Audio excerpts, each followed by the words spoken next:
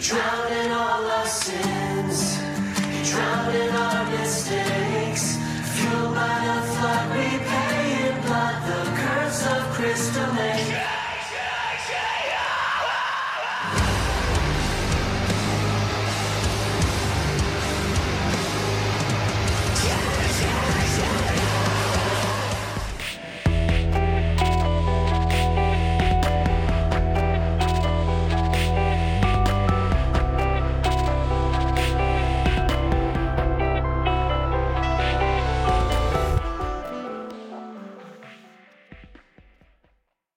Key, ma, and welcome to the Disenfranchised podcast, where that podcast all about those franchises of one, those films that fancy themselves full-fledged franchises before falling flat on their face after the first film.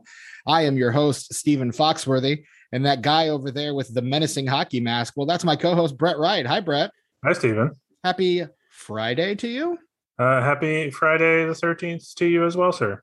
It's a holiday that we certainly recognize. And to join us talking about this very special day, we have invited back to the podcast our very good friend. You might know him from the Psychoanalysis Horror Therapy podcast, or the Pod and the Pendulum, or if this is the only podcast you listen to, hi, Mom, then you might know him from our episode on My Bloody Valentine. It's Mike Snoonian. Hey, Mike. Stephen, I'd also like to say hello to your mom. Lovely lady. So I am wearing my short shorts and my camp t-shirt. I am ready to go. It's a awesome pleasure to be back. Yes, absolutely. Thank you so much for coming back. It's always a pleasure to talk to you, sir. And of course, we can't be talking about anything but the horror classic. Brett, what are we talking about today? We're talking about the 2009 remake of Friday the 13th. Ah, yes, that's right. The 2009 remake of Friday the 13th, starring Jared Padalecki, Danielle Panabaker, Amanda Rigetti, Travis Van Winkle, Aaron Yu, Derek Mears, Jonathan Sadowski, Juliana Guillo, Ben Feldman, Ryan Hansen, Willa Ford, and a few others. Directed by Marcus Nispel and written by Damian Shannon and Mark Swift. This was an interesting watch. The Friday the 13th franchise, long-running franchise. This, of course, part of the 2000s run of attempts to revamp, remake, and revitalize old horror franchises. What are your guys' histories with the Friday the 13th franchise? Mike, we'll let you go first. Sure. So I'm a child of the 80s. I grew up like elementary school through early high school throughout the 80s. And then high school. If I'm allowed to go a little bit blue here, sure. The Friday the 13th series has a special place in my heart because after taking a date to see Jason Goes to Hell the final Friday, I lost my virginity. Hey. So special place in my heart. And I've always enjoyed it. Like out of all the slashers, Elm Street is my favorite series overall. Halloween is obviously a masterpiece.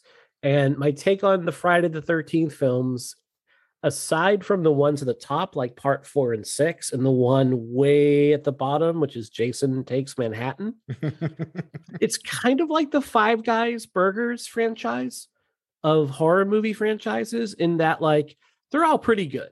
You know what I mean? Like, you're going to find something, like, none of them are masterpieces. Like, none of them are classics of cinema. But you know what you're going to get. You go into it for that burger and fry experience. I had a cousin growing up when I couldn't watch these who claimed to have seen them all. And he would tell me what was in each movie. And he made everything up. So he was a lying bastard. And I came to watch these out of order. And, they're just fun. It's impossible to not have a good time watching the majority of these movies, even the ones that are quote unquote terrible. I think we all knew someone like your cousin who would claim to have seen every movie and would just make crap up every time you really pressed them on it. Yeah. Jason had a baby. Jason was running around a hospital yelling at people. The idea of Jason yelling is just hilarious to me. He's like one of 3 classically mute horror slashers. So, I mean, something scary about the big lumbering guy who doesn't say anything. No. Brett, what's your history with this franchise? Speaking of big lumbering guys that don't really say much, I grew up more with Halloween, but Friday the 13th was probably second. And I didn't really watch all of them either growing up. I remember watching the first one and loving it, and not really following up after that. I was way more into being obsessed with Halloween and what it was doing. But once I got more into horror later on in life, I of course watched all of them. And Mike's right. Like there isn't a really, I mean, there isn't a bad one. There's something enjoyable in all of them, even the worst one, which is Jason Takes Manhattan.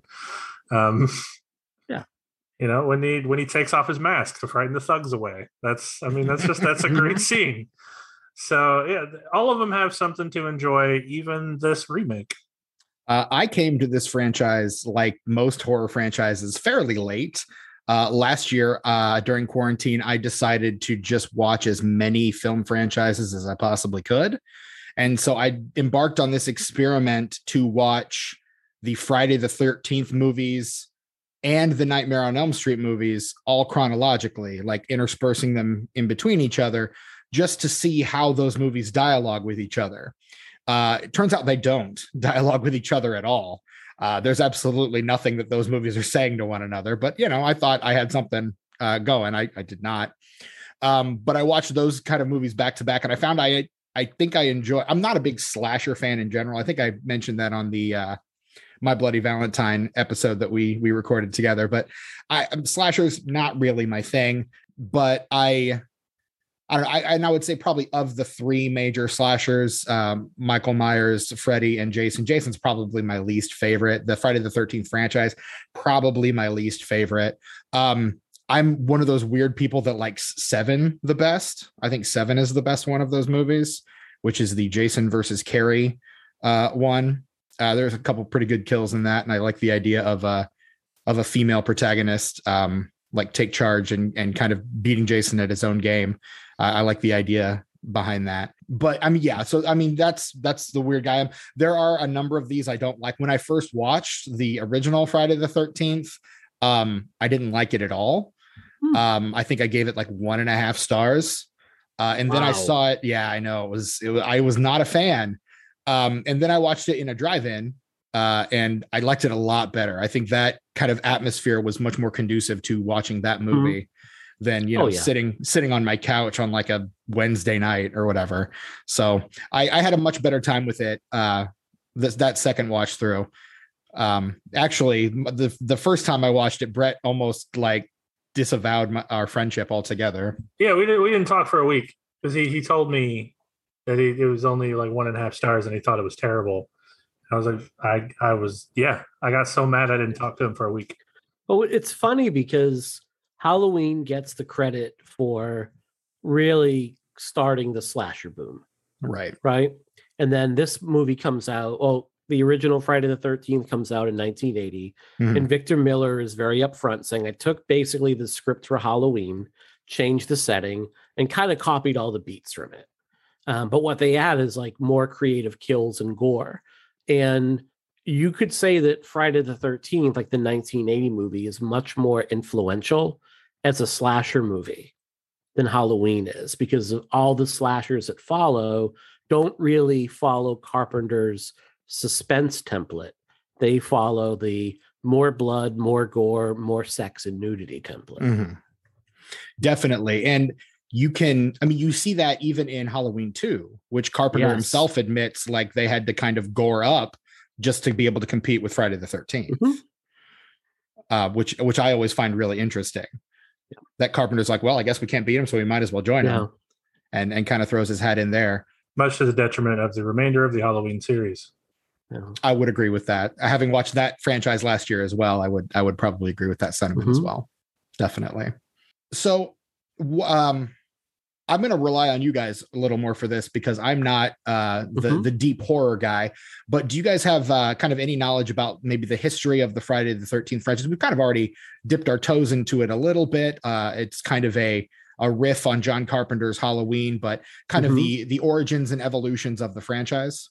So it was essentially your producer, Sean S. Cunningham, seeing the success of Halloween, and Cunningham had made a number of kind of like family comedies. One of them, I think, Here Come the Tigers. It was kind of a ripoff of the Bad News Bears.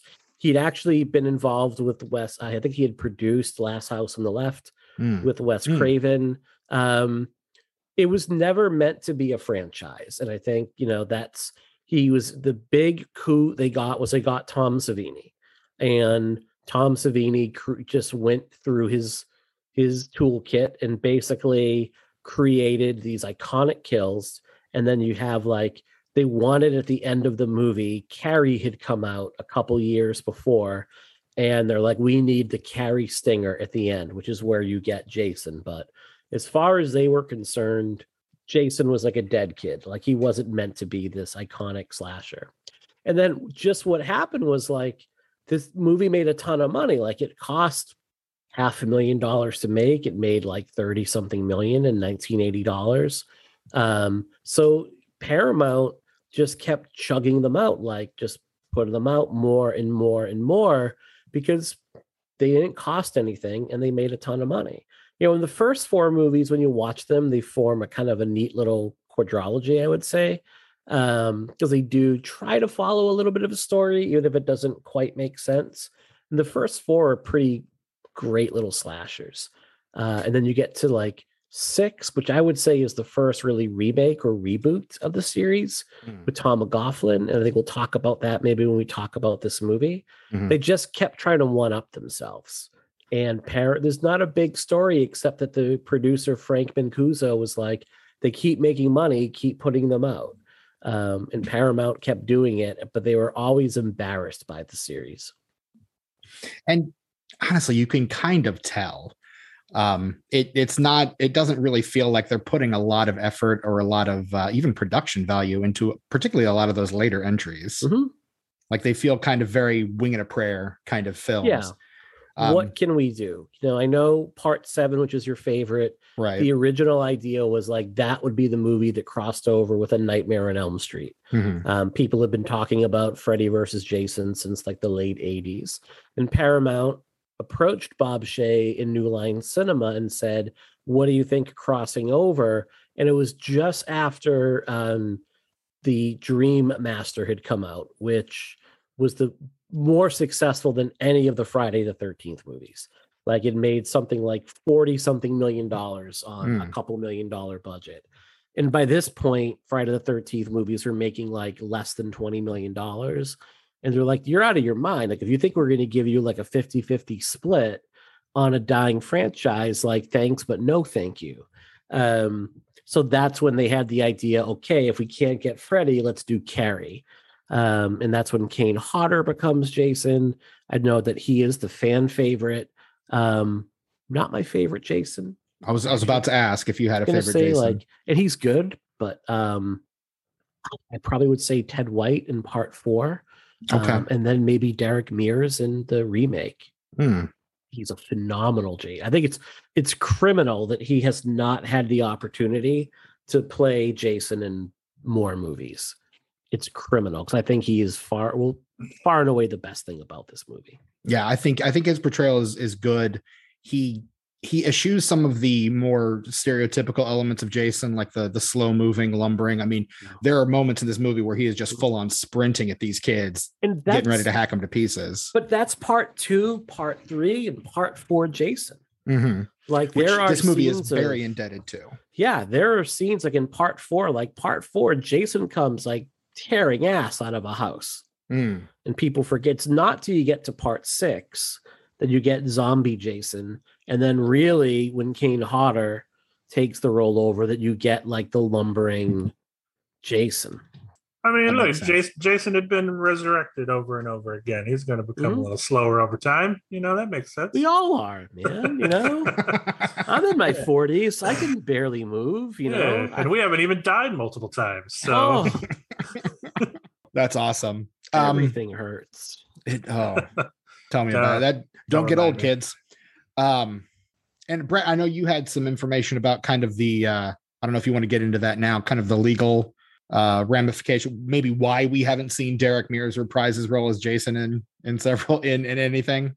Yeah, I mean, there's the whole Sean Cunningham versus Victor Miller legal battle.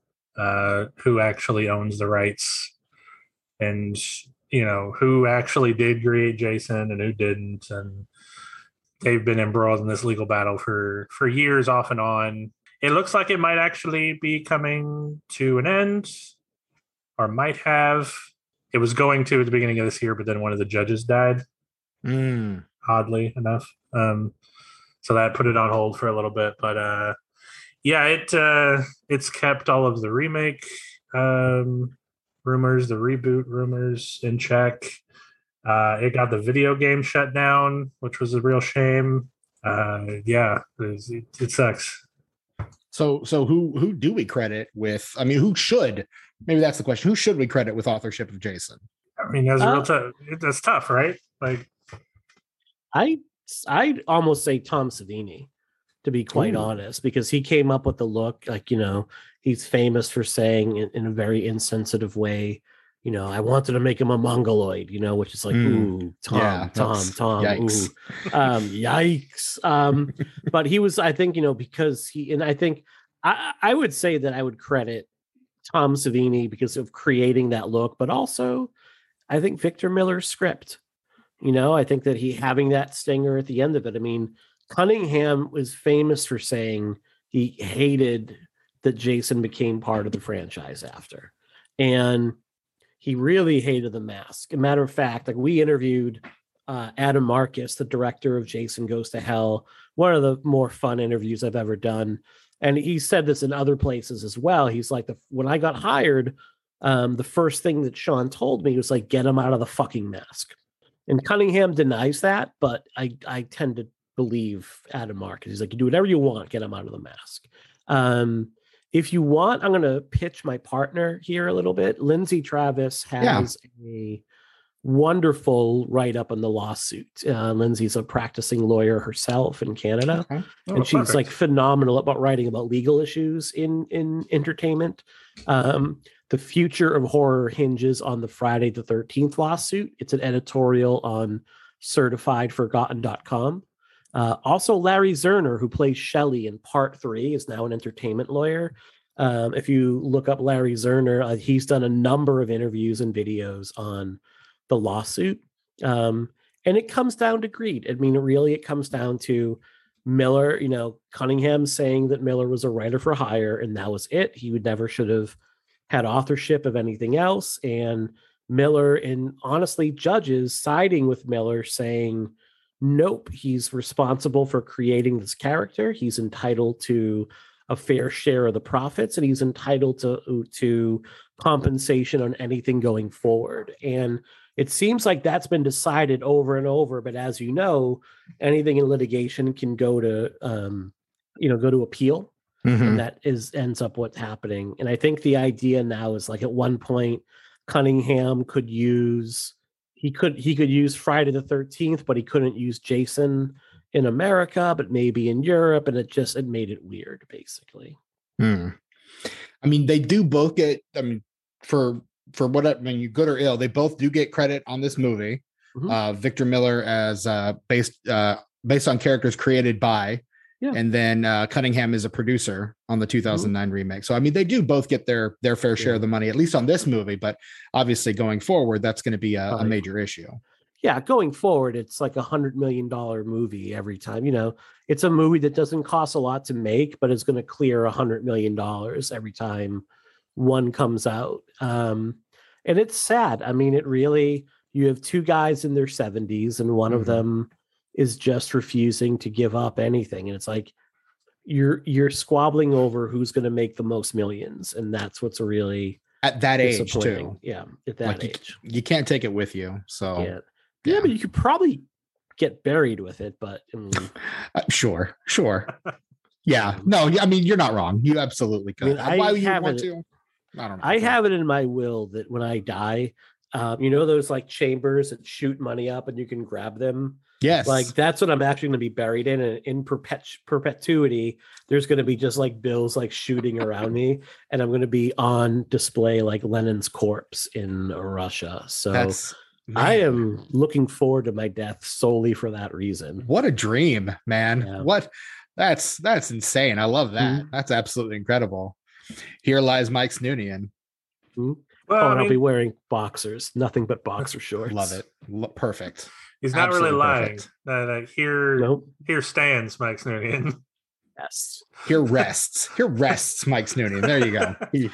Surrounded by his millions. Surrounded by as he lived, being ridiculous.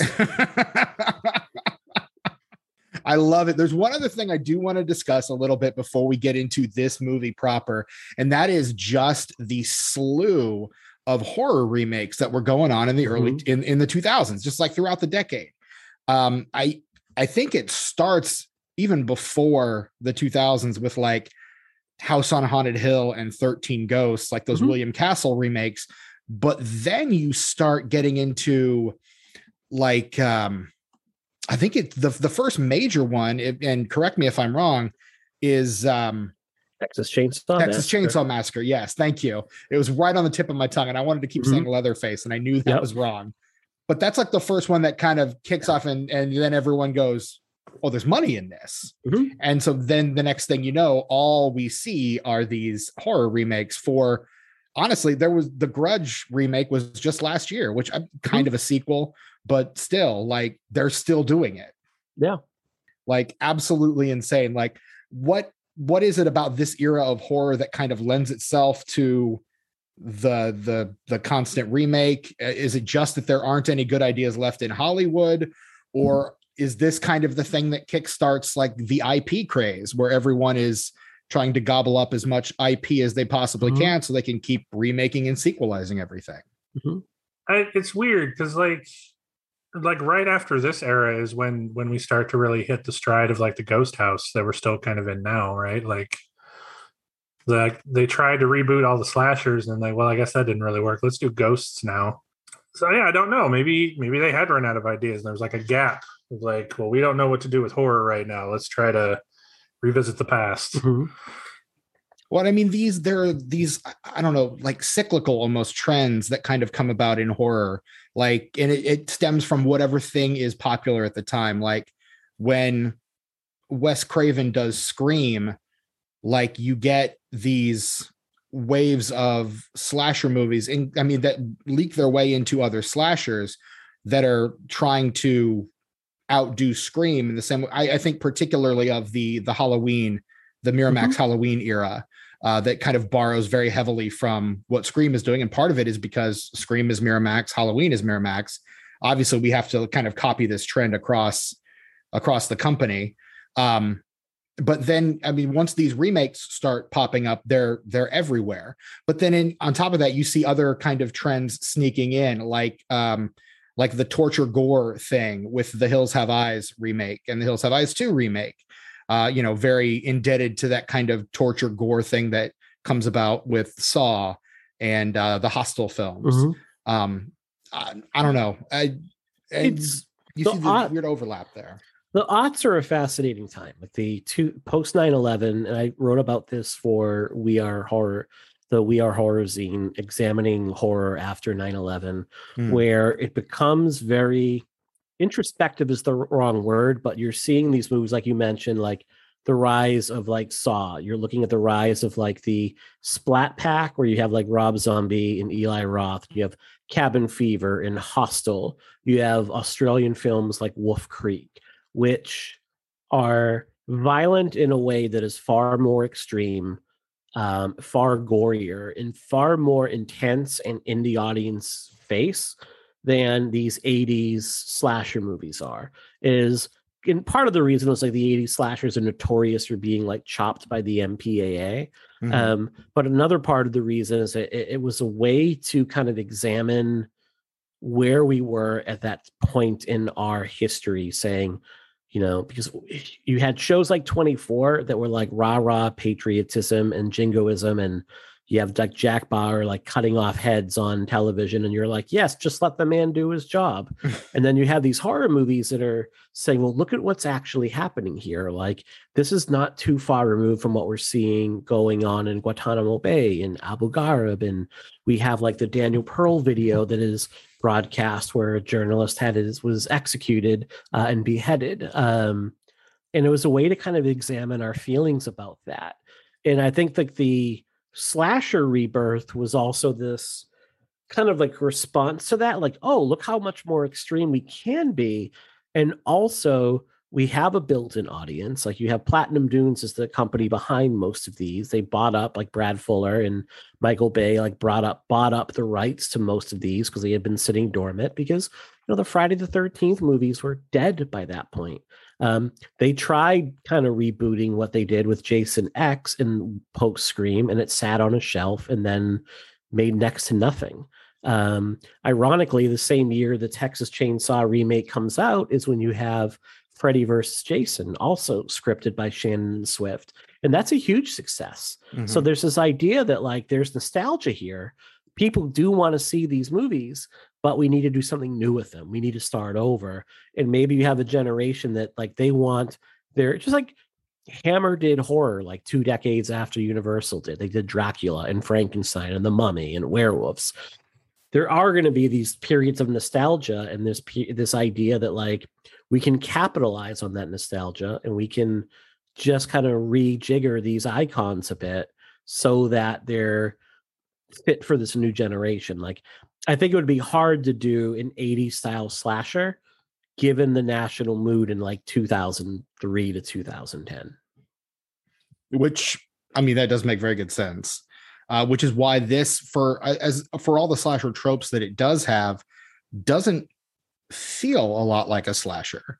It's got a very different feeling to it. Like Jason is not this undead child so much as he is a kind of rugged backwoods survivalist, mm-hmm.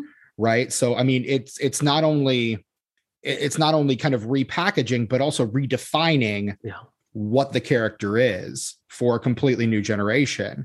And then how we feel about it then determines whether or not the franchise is able to continue, really. Mm-hmm. That's why I think this remake works better than any of the other ones that they tried to make around this time, because they reinvented the character in a way that made sense, mm-hmm. as opposed to what like Rob Zombie did with Halloween or what they tried to do with Freddy for the remake of Nightmare on Elm Street. Like they stayed true to the original idea, but invented it in a new and fresh way. And I think that's why this one should have been successful, but it still wasn't, unfortunately. Not as successful as it probably could have been. And I think part of that is because 2009 honestly kind of becomes critical mass for this kind of remake. I mean, the same year this movie comes out, you have our Children of the Corn remake, made for TV, but still. You've got The Last House on the Left remake, My Bloody Valentine 3D, Sorority Row. There's like just a slew of these that are coming out this year. And then the next year, you've got the Nightmare on Elm Street remake, the Crazies remake, I Spit on Your Grave, Piranha 3D. Like these remakes are coming fast and furious at this point, to the point where I think people are just kind of like, oh, they're just redoing this again. Do I really need to go see this one? And so it becomes the people that are seeing it are the ones that are big fans of the thing. Yeah. Which, I mean, ultimately doesn't spell good box office, because you want something that's going to be a crossover hit, not just for the fans, ultimately. Well, it is. I mean, this movie pulls in nearly $100 million on about 65, I think. Yeah. In about like 95 when you add in like the international. And that's before you sell a DVD or you sell a Blu-ray or you sell streaming rights or cable rights. So I think what happened with this movie is when you look what happened with the box office, it came out and it set records in terms of like an R-rated slasher movie. Like it had a massive opening of like almost $50 million, if not maybe even a little more. And it was like, holy crap, like there are legs in this thing. Like this is picking up steam right here. And then the next week it has an 85% drop, which typically you hope for 50% or less when a movie hits its second weekend. 85% is like catastrophic.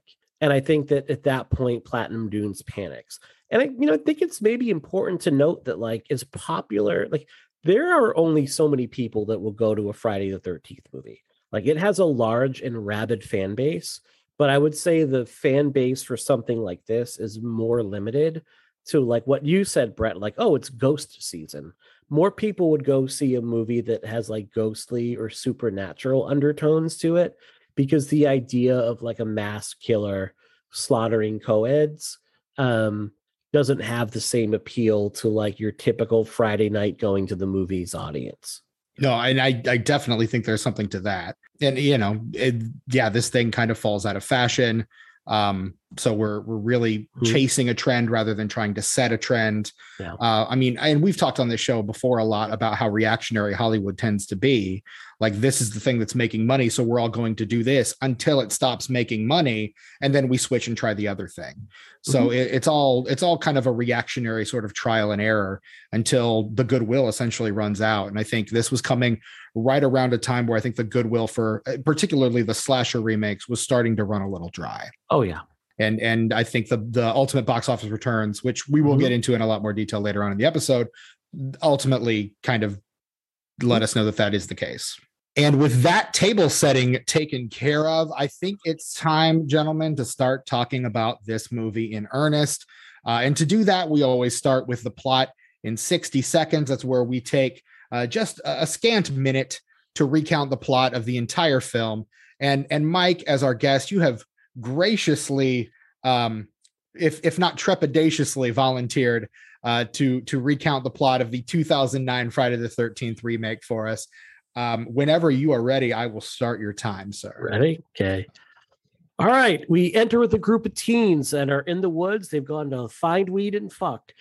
Two of the teens go exploring and bad shit happens to them. The other teen finds his weed but gets killed. The other two teens fuck, and there are some fantastic fake boobies, and then they all die.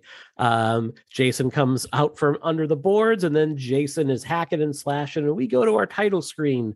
Cut to another group of teens that are going to the woods to fuck, but this time they're doing it in classy accommodations of Trent. Trent is an asshole. We see the supernatural brother that is super soulful. He can't find his sister, who is the not dead one from part one. There's more boobies. There's more fucking. There's more death.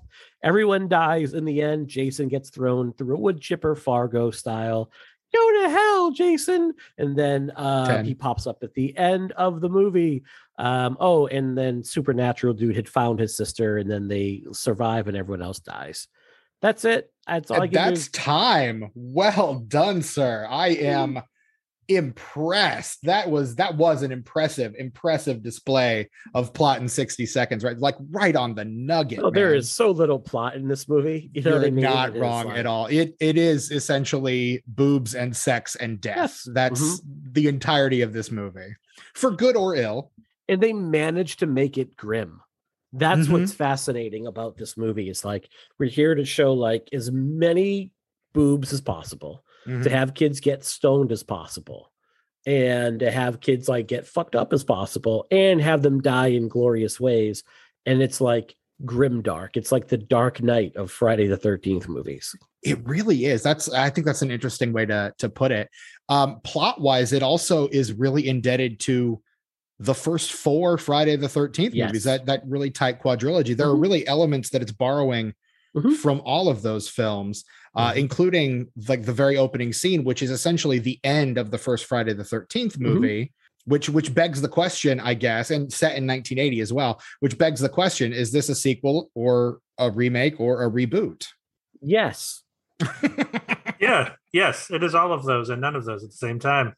Okay, fair enough.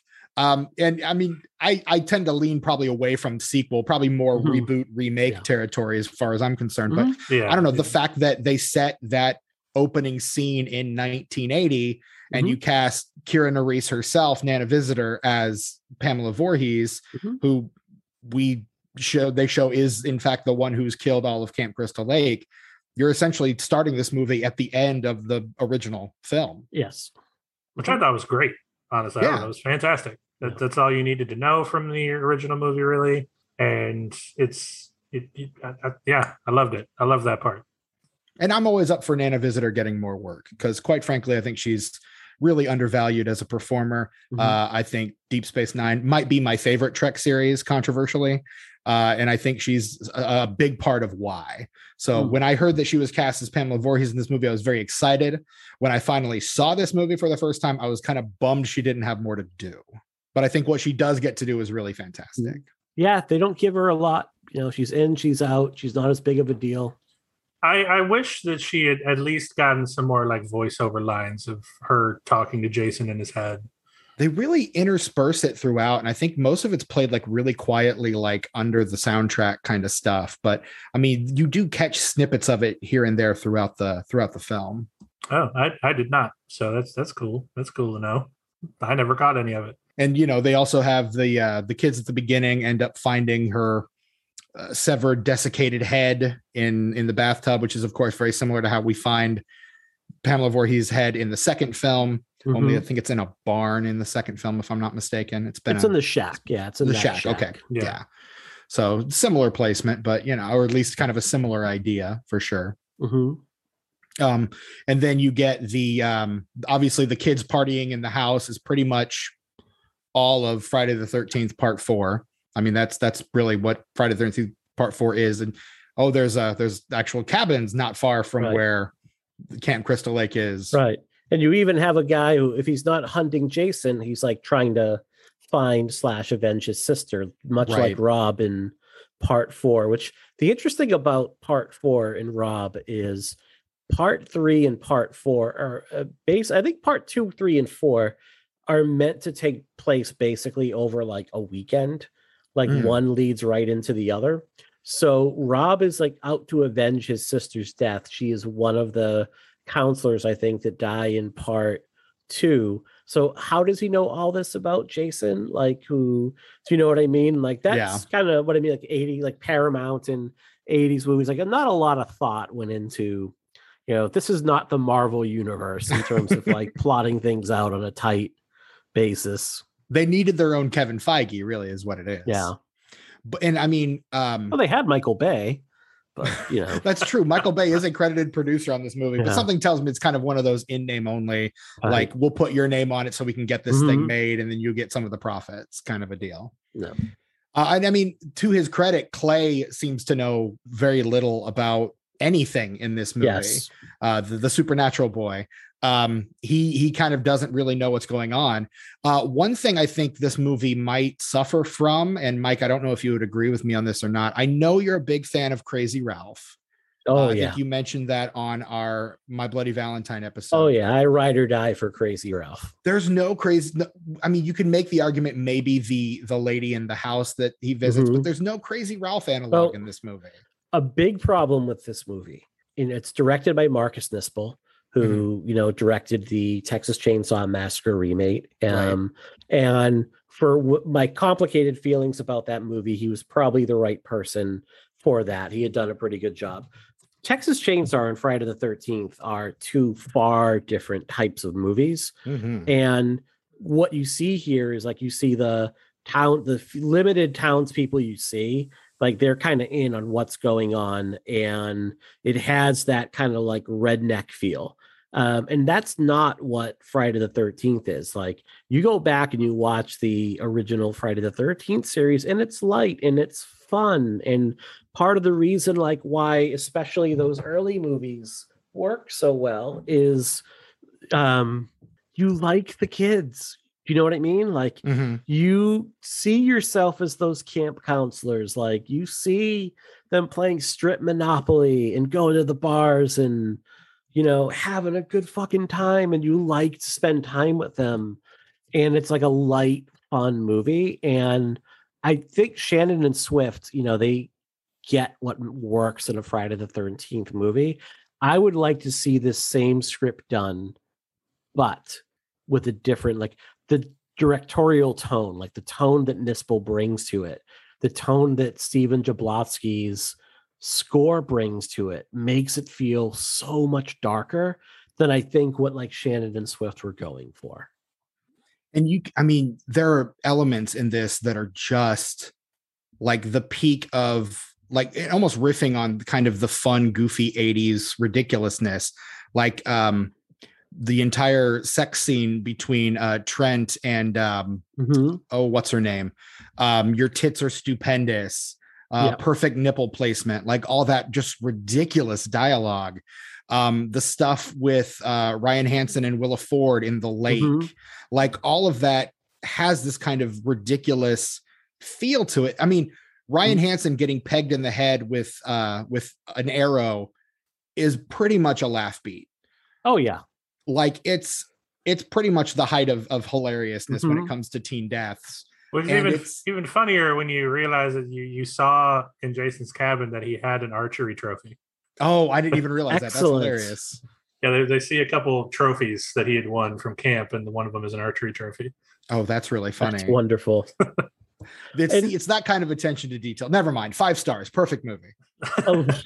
a lot of the Erica when Ryan Hansen's Nolan is killed off, like a lot of that lighter tone is killed off at that Yes. point. That's Ryan ultimately what Hansen Ryan is Hansen just- brings to brings to Yeah. movies like this. You know, like when he's like, the funny thing is, like, as soon as he said, "Don't take my boat," what does it say about me that I knew I was going to take his boat? Like, that's good shit. Yeah. And I mean, and I think a lot of the goodwill you have for the characters kind of dies off with it. Like they try to do similar kind of things with the other 2 guys who aren't Trent. The names of the characters, Chewie, I think is one of them. Who's the other guy? I'm going to find his name here. Lawrence. Mhm. I mean, you try to get some fun stuff with them, like getting stoned and then getting killed. But ultimately, I think that stuff kind of falls flat. Like you need someone like Ryan Hansen to kind of bridge that tension and kind of ride that wire. And part of it, I find stoners like really annoying. Like when your whole personality is I get stoned, like that's literally Chewie's personality. My 100%. personality is I get stoned. That dude's annoying. Mhm. I did like, and I appreciate like Lawrence going out to find his friend. Mhm. Like that I like. He's like, no, like my buddy's out there. You're saying like that was actually a pretty cool beat. I love, and I saw this at a preview screening of it in Boston, like about like 3 or 4 days before it opened, and the crowd was like pumped for this movie. Totally sold out preview screening. The first 20 minutes of this movie, perfect, absolute slasher perfection. Mhm. The kids are kind of assholes, but you like them. I think you like them more than the group you meet later on. Oh, for sure. Like they are, and they're just total archetypes, like the kind of like cute and sweet couple, the fucking horn dog couple, and like the stoner dude who is more than going on than just being a stoner. Do you know what I mean? Like he's this Right. hyperactive dude. I love them. And I was rewatching this today, and my wife was watching it with me and being like, this movie's really dumb. You're right, it is. Like I turned to her like when the buddy like gets, I think it's when Mike's friend Donnie gets up and he's like, when he sees the bra thrown at Mike and he's like, oh, I'm gonna get up and go now. I'm like, that right there is a good friend. Mhm. He doesn't call like super attention to it. He's like, all right, it's time for me to make my leave. Like, I love that, and if the second group was as much fun as the first group, I think you would have had like a little bit stronger movie. And I do like this movie, but I think I find I like it less every time I watch it. The second group, I think, lacks the balance of archetypes that you see in the first one. No one's really quite as well defined. And it seems more defined by tokenism. You've got the token Asian American, the token African American, the token douchebag, the token blonde bimbos. Everything's just kind of parsed out, so you can see immediately exactly where this is going.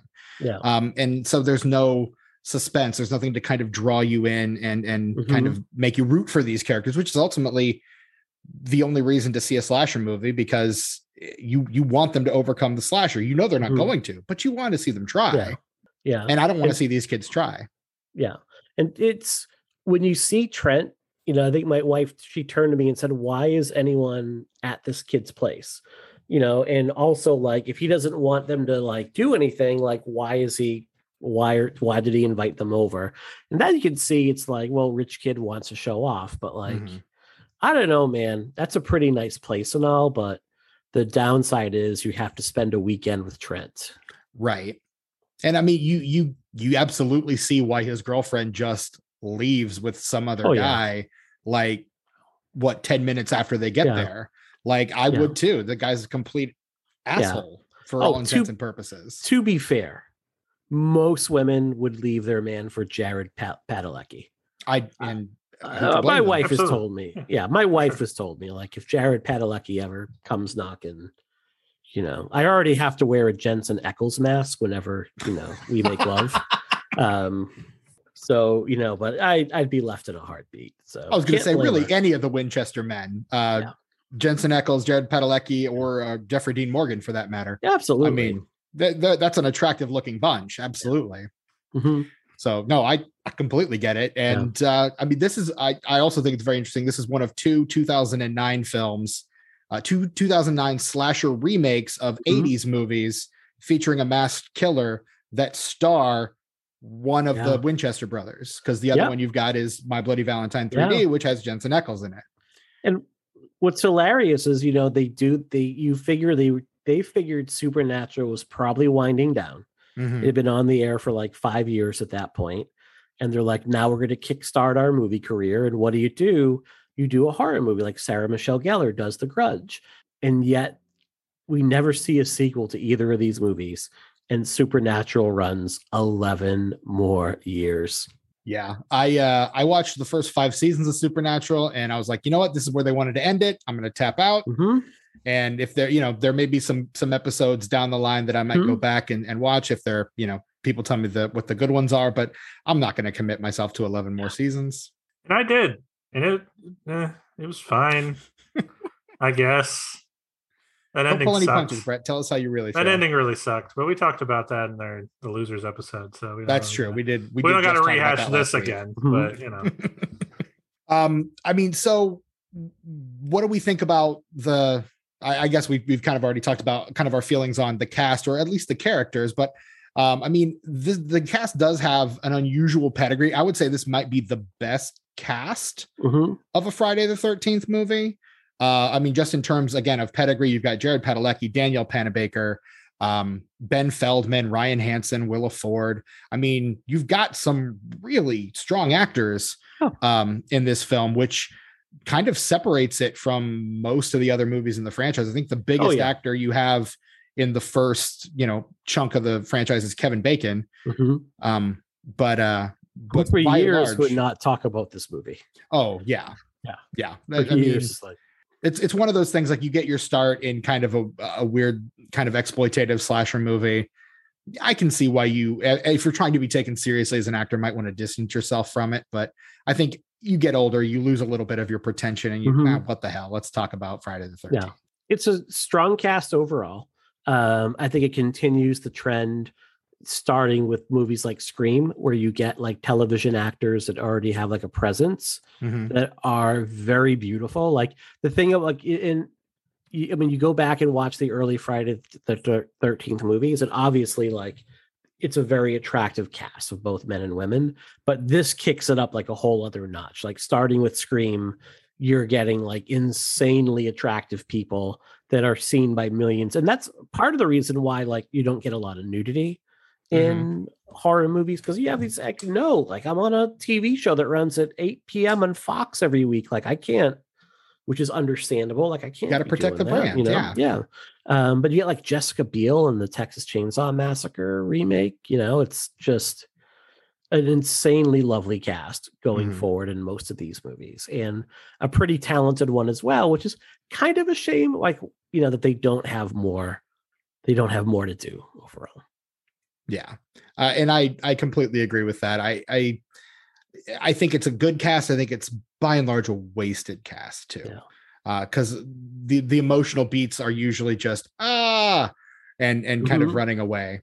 So, I don't know, Brett, thoughts on the cast? It's really mostly just Jared Padalecki and who plays Jenna, right? Is that her name? Yes, Danielle Panabaker. Yeah, Danielle Panabaker. Yeah, it's mostly just those two for most. I mean, I feel like I don't get to know the other characters enough to care about them. So, yeah, that's fair. Yeah, like I said, criminally underused. And I mean, Ben Feldman would go on to be in Mad Men and Superstore. Like he's had a pretty storied television career after this. Ryan Hansen, of course, known for Veronica Mars. Party Down. I love Party Down. He had his own like detective show on IMDb TV for a while, I think, or Facebook. One of those like this website is trying to start its own streaming service kind of things. The guy who plays his brother on Veronica Mars is in the Nightmare on Elm Street remake the very next year. Yep. Which I find really funny. Yeah, Kyle Rayner, I believe, and yes, he's also in a movie coming out called Dinner in America, which is holy shit, one of the best movies I've watched in years. Yeah, not a horror movie, more of like an indie rock, punk rock movie. Okay.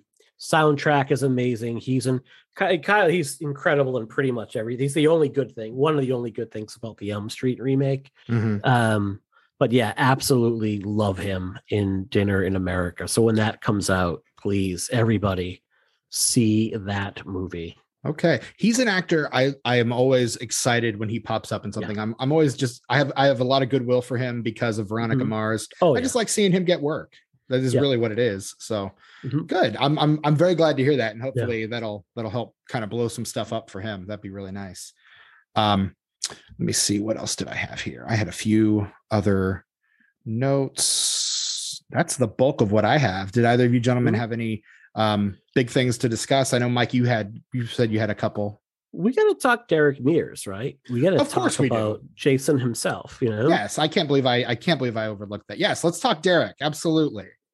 So I guess I'll throw it to my host. Like, how do you think he works as like a Jason Voorhees? What is your opinion of him as Jason? Having less of a I guess less experience with Jason probably than the rest of you, I like what he does with the character. Obviously it's not a character that seems to have, it's almost like a silent film character. Like everything he does is almost a sort of mime, which I think Derek Mears is particularly well suited to. He's a guy who normally when he shows up in something, just because of his size and his stature, he's generally playing some kind of monster.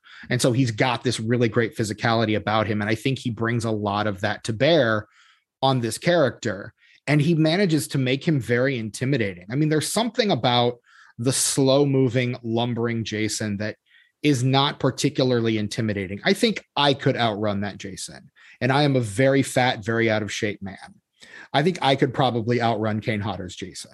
But this guy is incredibly strong, incredibly fast, and incredibly versatile. Like the kills in this movie are varied, from like chucking an axe at 100 yards and hitting the guy right in the small of the back to plunging a machete under a deck and stabbing a girl right in the head, picking a guy off with an arrow, again, from probably 200 or 300 yards. Like the kills in this are really kind of inventive and creative, which is not something I particularly associate with this franchise compared to maybe some other slasher franchises. Mm-hmm. And I know a lot of that's in the writing, but I think Mears is believable in performing all of those kills. Personally, I think he does a good job. I don't think I'm well versed enough in Jason to be able to have a favorite, but Derek Mears would probably be in the running. Mm-hmm. As a person who would probably say Kane Hodder is his favorite, I think Mears is probably second.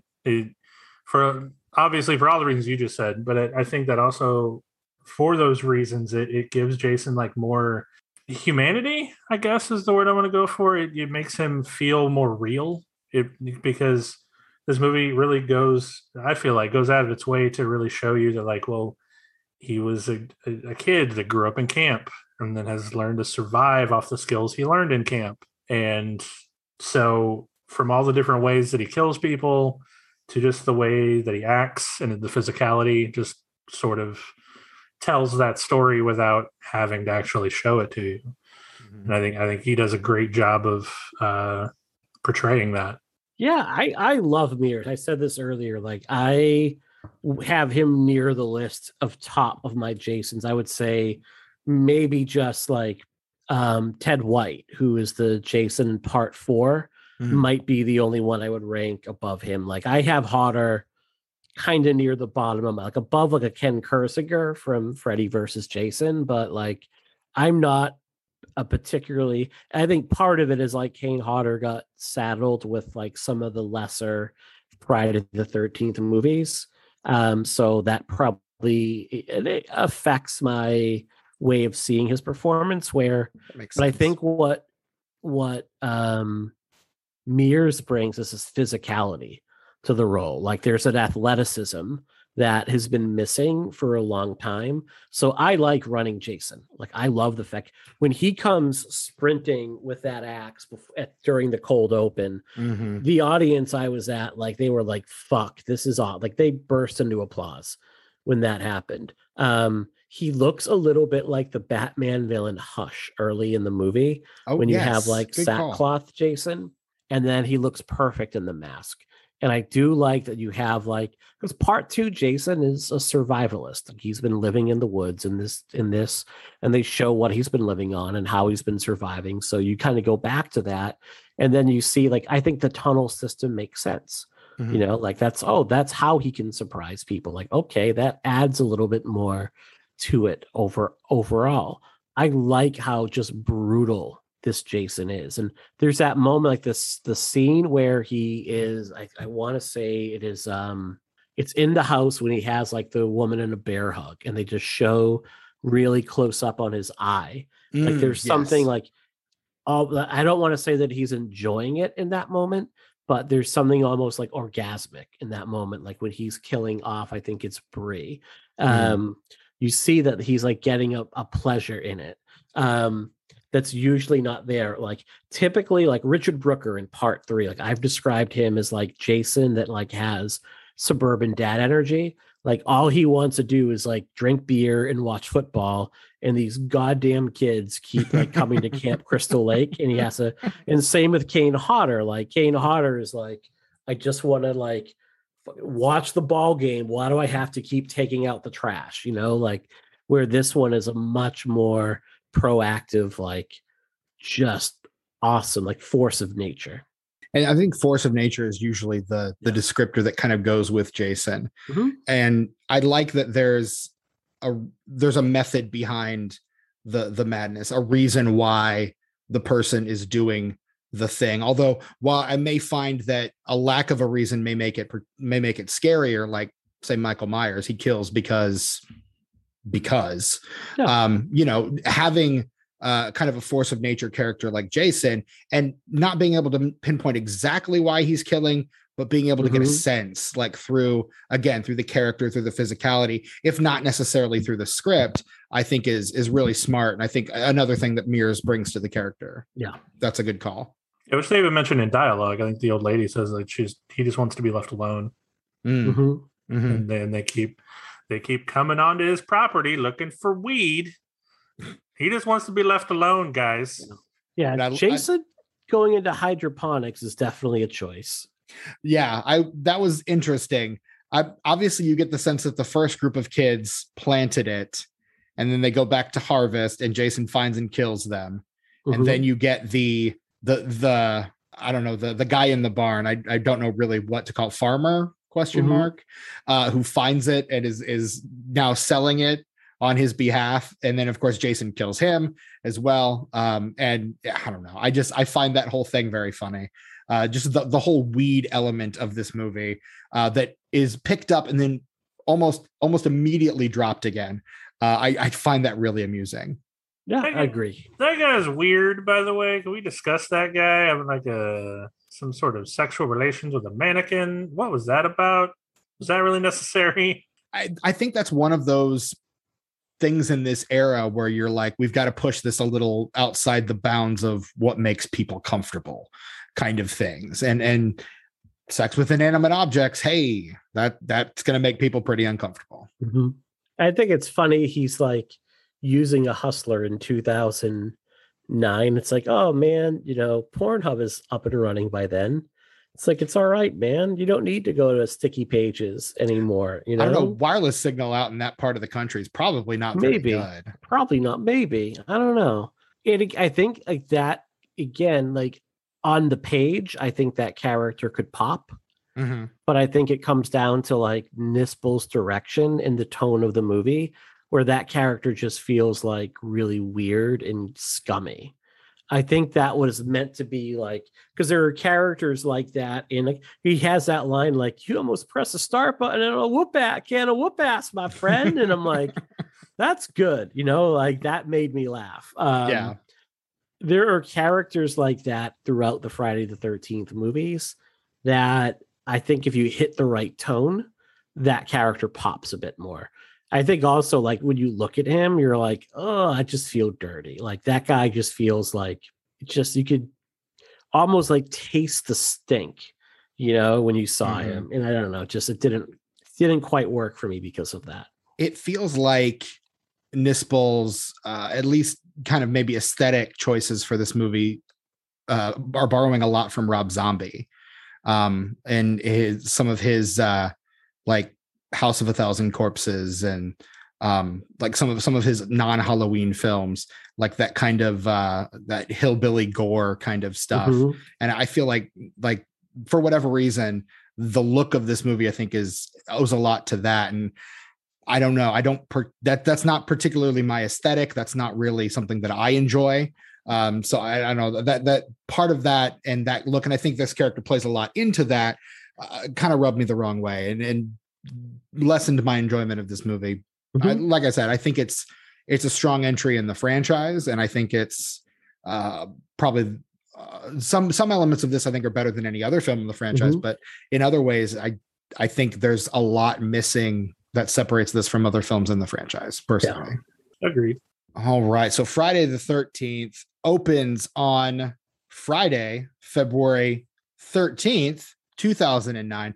It's always nice to have an opening day like set aside for these movies. It's a really nice thing. Opens number 1 that weekend. And the day before Valentine's Day too, in that case. So it's even better. That's probably like you take your date to it. That's no wonder it opened at number 1. That's just printing money. That's a smart decision is what it is. Absolutely. I would agree with that. It opens at number 1. It opens to $40 million in its opening weekend. It opens number 1. Number 2 that week had been number 1 the week before is He's Just Not That Into You, starring my forever celebrity crush, Jennifer Connelly.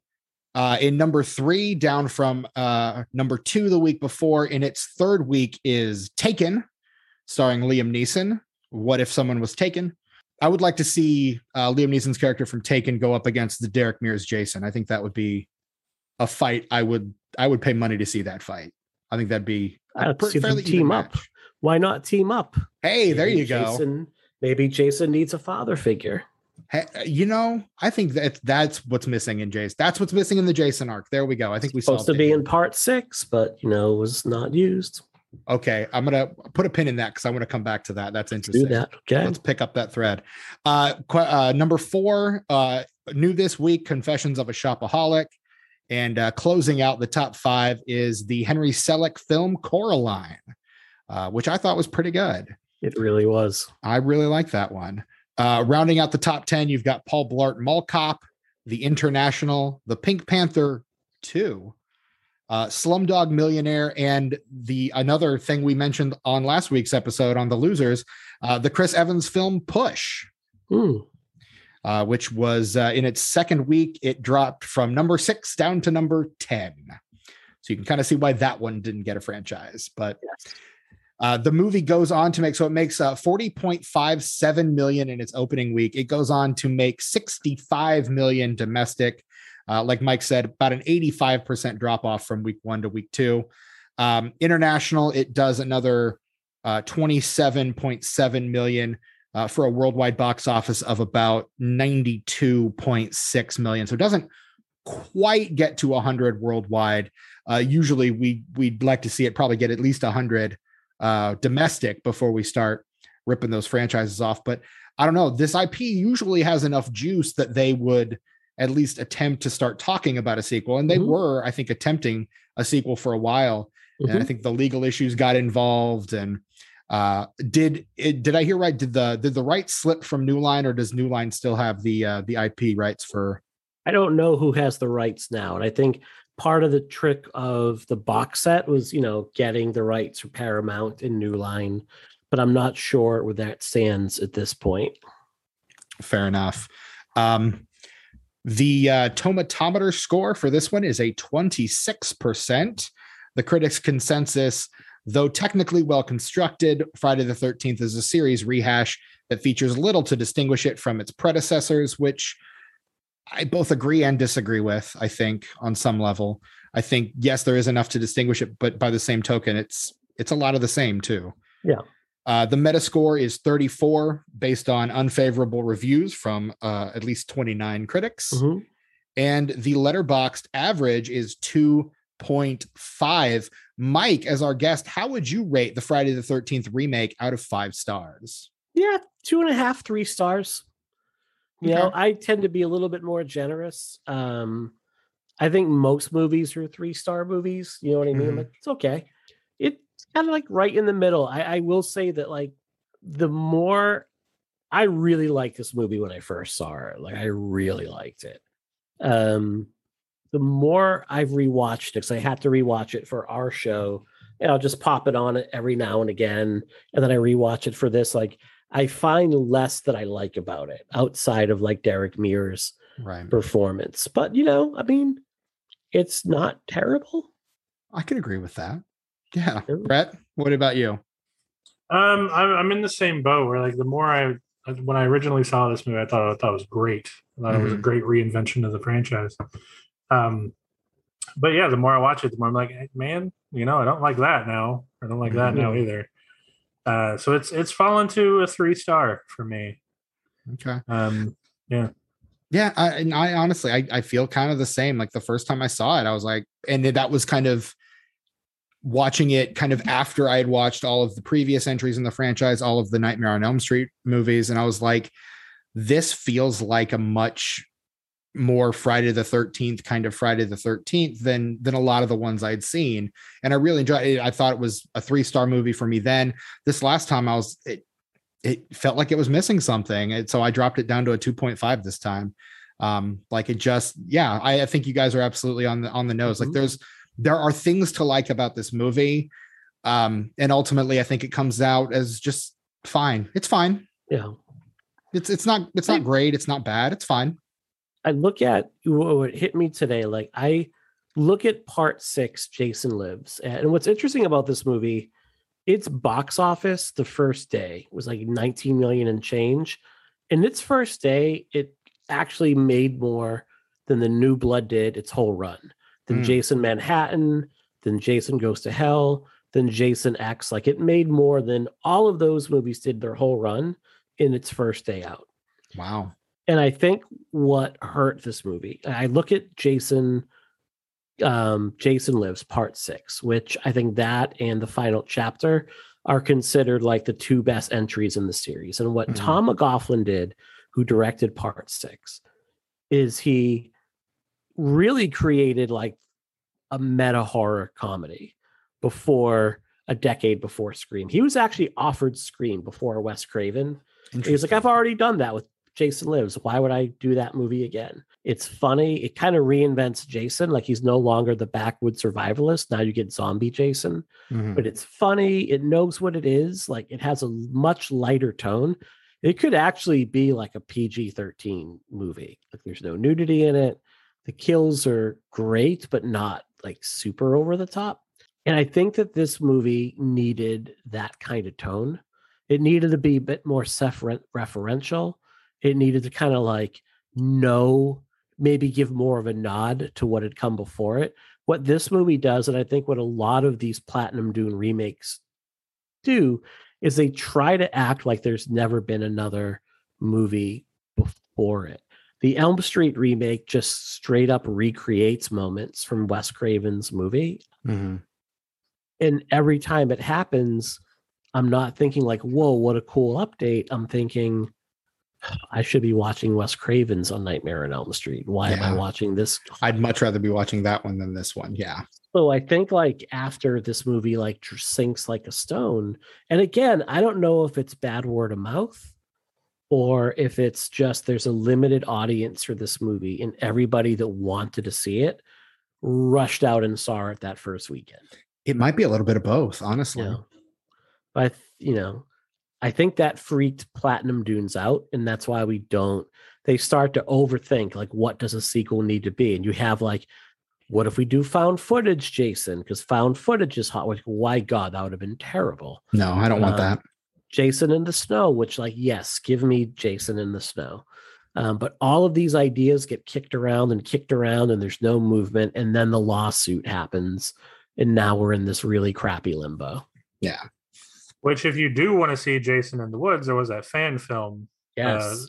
Sequel. Never Hike Alone. Yeah, Never Hike Alone. They made a sequel, I believe, that where he's Never Hike in the Snow. There you go. Which is part one of like a longer web series from Vincent DeSanti. You can see them free on YouTube. Never Hike Alone, I would say, would, as a Friday the 13th movie, would sit in like the top third of the series just on its own. Like it's strong. It's fantastic. Yeah, it's very good. I'll have to check those out. Oh yeah. Very cool. So Mike, you were talking a little bit about part 6, Jason's father. I need to hear more about this. Sure. So the original script, like, so in part 6, there's like a grave taker, basically a cemetery worker.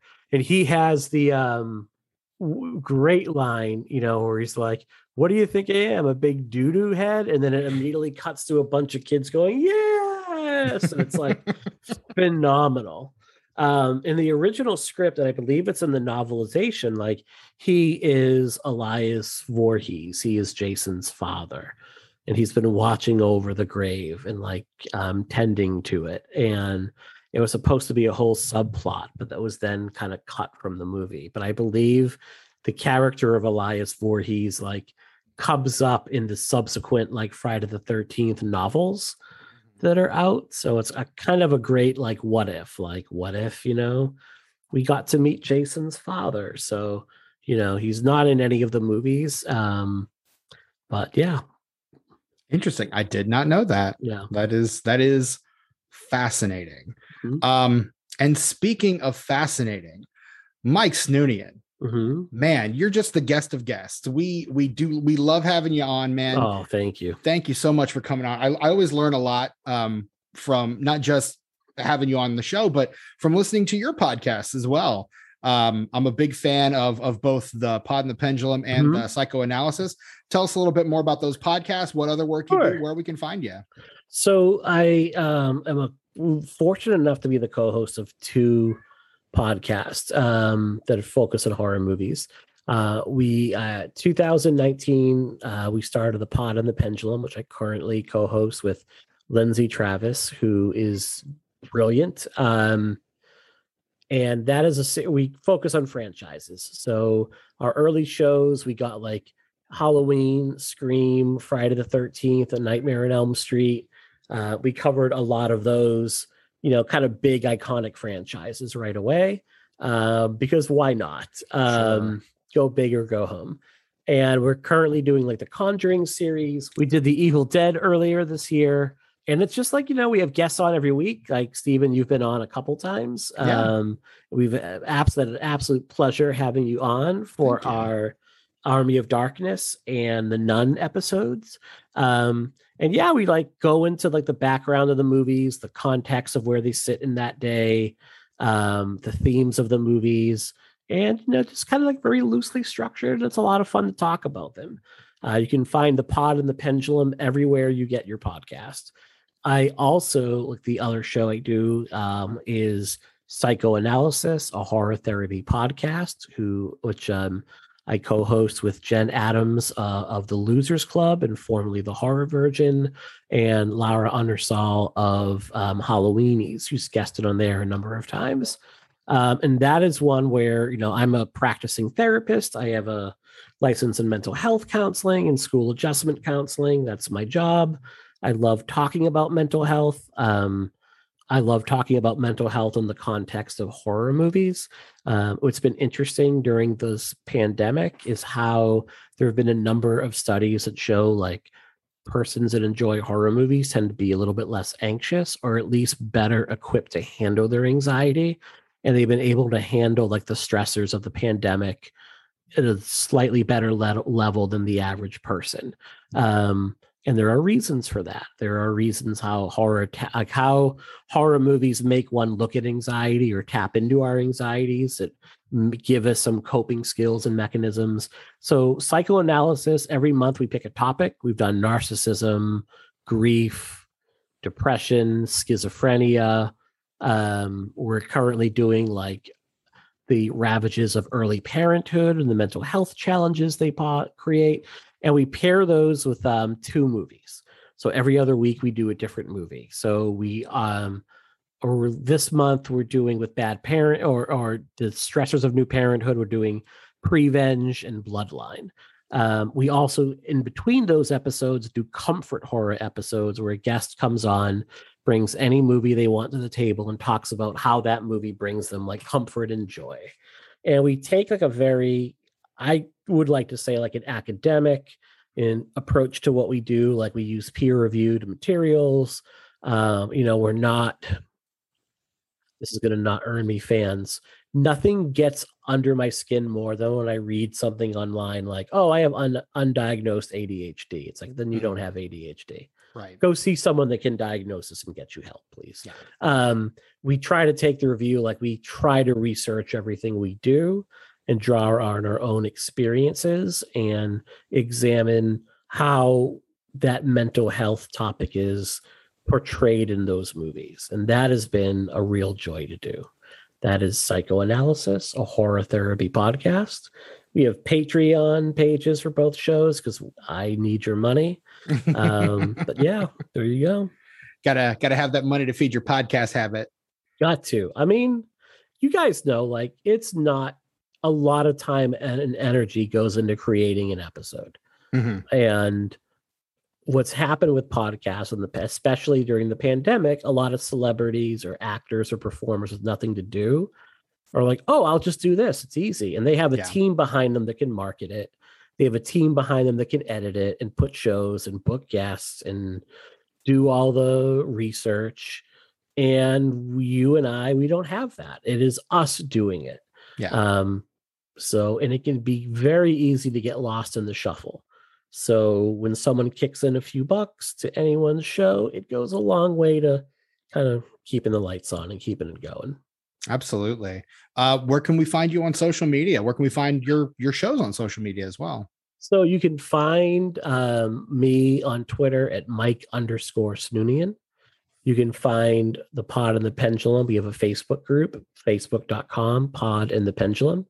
You can also find us on Twitter at Pod and Pend. And then Psychoanalysis, a horror therapy podcast. We have a Facebook group. It's moderated, really nice community. And then on Twitter at PsychoAPod. Those are where you can find our shows. I believe we have an Instagram for Psychoanalysis, and I need to start one for the other show.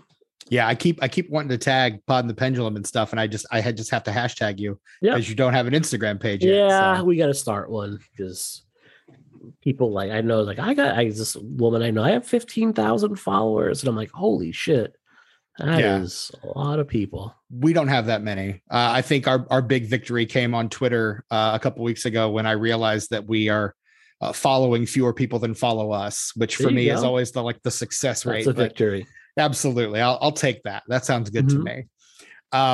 Mike, it is such a pleasure to have you on. It's always great to talk to you. Thank you so much for agreeing to come out and do this. It's a pleasure to come on. I really enjoy talking with you guys, and it is a fun show and a fascinating topic to look at why these things didn't go anywhere. I never ceases to amaze me for sure. And we've actually already got your next appearance on the books. So really? What am I doing next? Well, you have to come back in February to do the remake of My Bloody Valentine. We did the original, didn't we? No, you're right. Oh, that's right. Okay. Yeah, we've got to do the remake next. All right. So we've already got you on the books for February. You just didn't know it. But now we've got you committed. Now we've got you locked in. So excellent. So Mike will be back. Don't even worry about it. As for us, you can find us on all your social media, at least your Twitter, your Facebook, and your Instagram. Also your Letterboxd at disenfranchpod on all of those platforms. You can email us disenfranchpod@gmail.com. Let us know what you think of the show. Let us know what failed franchise starters you want us to cover. We've got this year pretty much in the bag unless something terrible changes, but 2022 is looking wide open right now. So please let us know what you want to hear.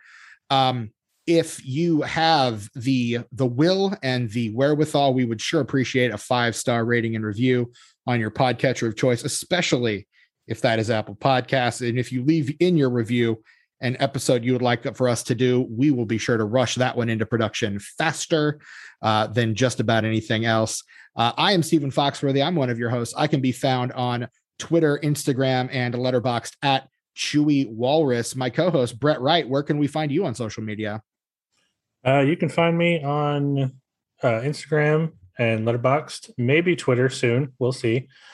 At sus_warlock. Awesome. All right. Well, I think that just about wraps it up for Friday the 13th. So for our special guest, Mike Snoonian, my co-host, Brett Wright, and myself, happy hunting. A messenger of God. You're doomed if you stay. You're all doomed. Your heart's beating faster. Your blood runs cold.